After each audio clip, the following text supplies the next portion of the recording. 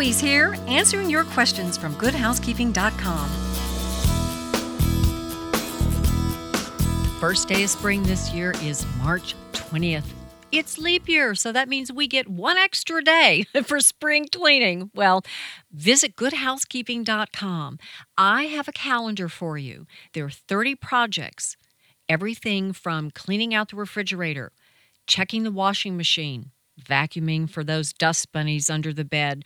Quick, simple things that you can do. I've listed the toolkit that you need, some of my favorite things, including, of course, vinegar, baking soda, microfiber cloths. Visit GoodHousekeeping.com for the Heloise 10 minutes a day or less spring cleaning calendar.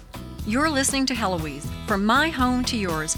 Remember to get more advice from me at GoodHousekeeping.com.